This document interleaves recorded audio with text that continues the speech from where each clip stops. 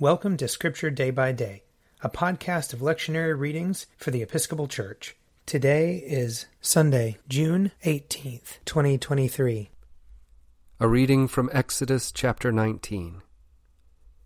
They had journeyed from Rephidim, entered the wilderness of Sinai, and camped in the wilderness.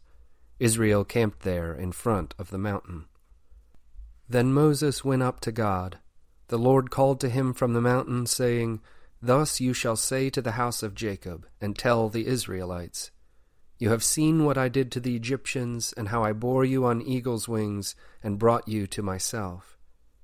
Now, therefore, if you obey my voice and keep my covenant, you shall be my treasured possession out of all the peoples. Indeed, the whole earth is mine, but you shall be for me a priestly kingdom and a holy nation. These are the words that you shall speak to the Israelites." So Moses came, summoned the elders of the people, and set before them all these words that the Lord had commanded him. The people all answered as one, "Everything that the Lord has spoken we will do." Moses reported the words of the people to the Lord. Here ends the reading. Psalm 100. Be joyful in the Lord, all you lands. Serve the Lord with gladness, and come before his presence with a song. Know this, the Lord himself is God. He himself has made us, and we are his. We are his people and the sheep of his pasture. Enter his gates with thanksgiving, go into his courts with praise. Give thanks to him, and call upon his name. For the Lord is good, his mercy is everlasting, and his faithfulness endures from age to age. A reading from Romans chapter 5. Therefore, since we are justified by faith, we have peace with God through our Lord Jesus Christ, through whom we have obtained access to this grace in which we stand. And we boast in our hope of sharing the glory of God. And not only that, but we also boast in our sufferings, knowing that suffering produces endurance, and endurance produces character, and character produces hope.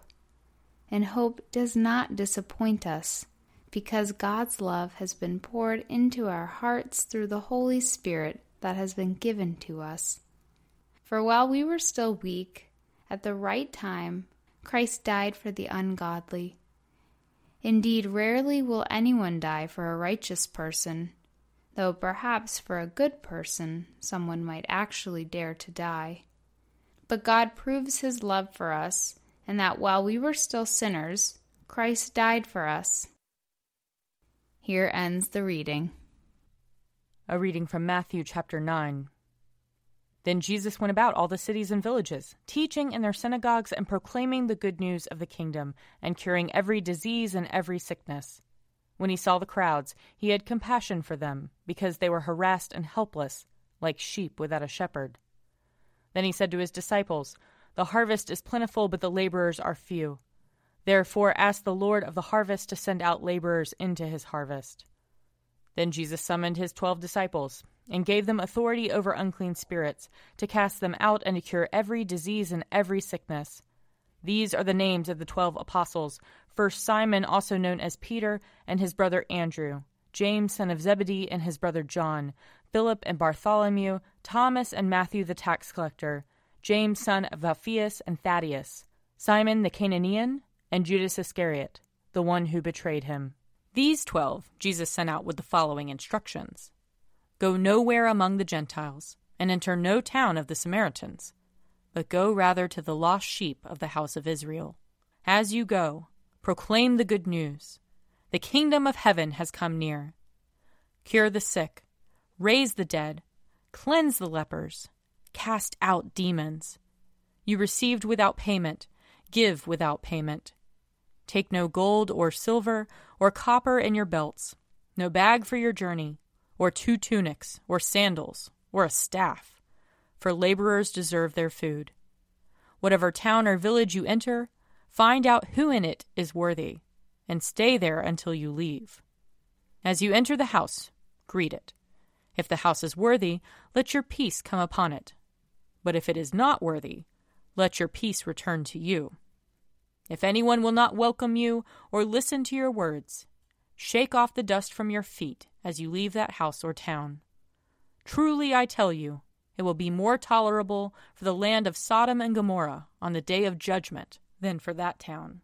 See, I am sending you out like sheep in the midst of wolves. So be wise as serpents and innocent as doves. Beware of them, for they will hand you over to councils and flog you in their synagogues, and you will be dragged before governors and kings because of me, as a testimony to them and the Gentiles. When they hand you over, do not worry about how you are to speak or what you are to say, for what you are to say will be given to you at that time. For it is not you who speak, but the Spirit of your Father speaking through you. Brother will betray brother to death, and a father his child, and children will rise against parents and have them put to death, and you will be hated by all because of my name. But the one who endures to the end will be saved. When they persecute you in one town, flee to the next. For truly I tell you, you will not have gone through all the towns of Israel before the Son of Man comes. Here ends the reading. If you would like to read a meditation based on these readings, check out Forward Day by Day, available as a print subscription, online, or podcast. I'm Father Wiley Ammons, and this podcast is brought to you by Forward Movement. Learn more about our work to inspire disciples and empower evangelists at www.forwardmovement.org.